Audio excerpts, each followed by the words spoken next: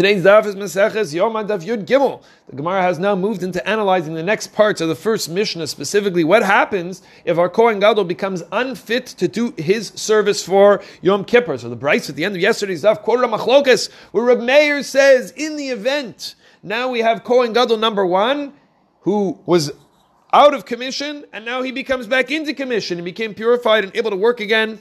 Says Reb Meir, he goes right back to his task of Kohen Gadol. What about his replacement?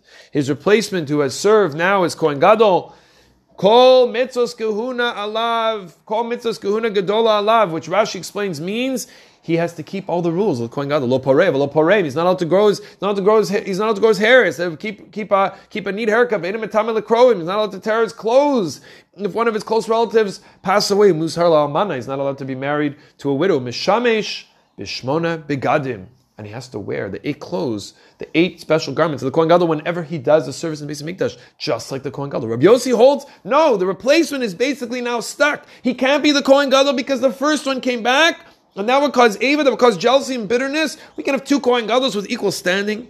At the same time, we can't demote him down to his earlier status of a regular Kohen, Mishum Ma'alin B'Kodesh Ve'Moridin. We only go up in holiness, we don't go down in holiness. Once he's achieved the level of Kohen Gadol, we can't bring him back down. Comes Amoraim on our daf and tell us, who does the halacha follow? Halacha, Ke Rabbi Yossi. We follow the opinion of Rabbi Yossi, this Kohen who had the replacement, it could have even been for 2 minutes. Kohen Gadol comes back, he is now out of a job. Ask Tosos at the top, why is the Gemara issuing a psak halacha on an issue that will only be applicable in Moshe Mashiach?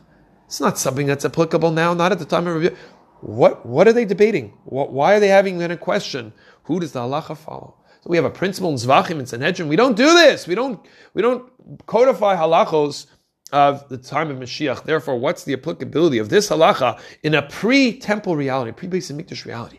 Answers Tosos, we have a precedent for this. When a community leader needs to be removed because of a certain onus, a circumstance could be beyond their control, and then that gets cleared up, the original leader may go back into his position. We find in the Gemara Brachos, we've quoted and spoken about this Gemara before, when Rabbi Gamliel humiliated Rabbi Yeshua in the yeshiva and was deposed from his Rosh Yeshiva position and replaced by the very young scholar named Rabbi Elazar ben Azariah. We find that in the end, Rabbi Gamliel was given the honor to come back and serve as a co-Rosh Yeshiva or co-Magid Shir, that we still have a requirement to give honor to the now unemployed leader. In fact, this is brought lahalacha in the Mishnah Berurah in Orach Chaim, Sof Siman, the end of the Siman Nun Gimel. Zilberstein in Chashukei Chemen raises the question, if the replacement actually is better than the first one.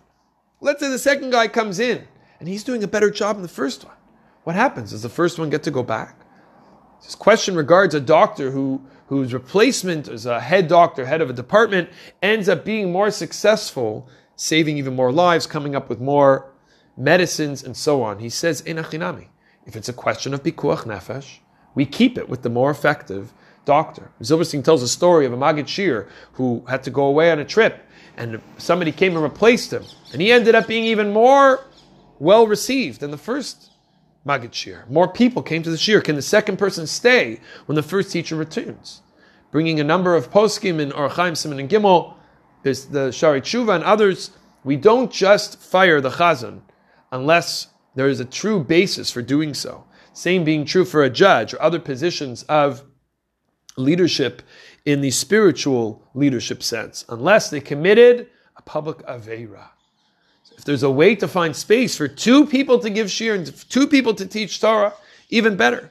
But we respect that life happens and sometimes people need to step out of their role temporarily. We respect their position and bring them to the lead and inspire. Ma'alin b'kodesh ve'ein moridin.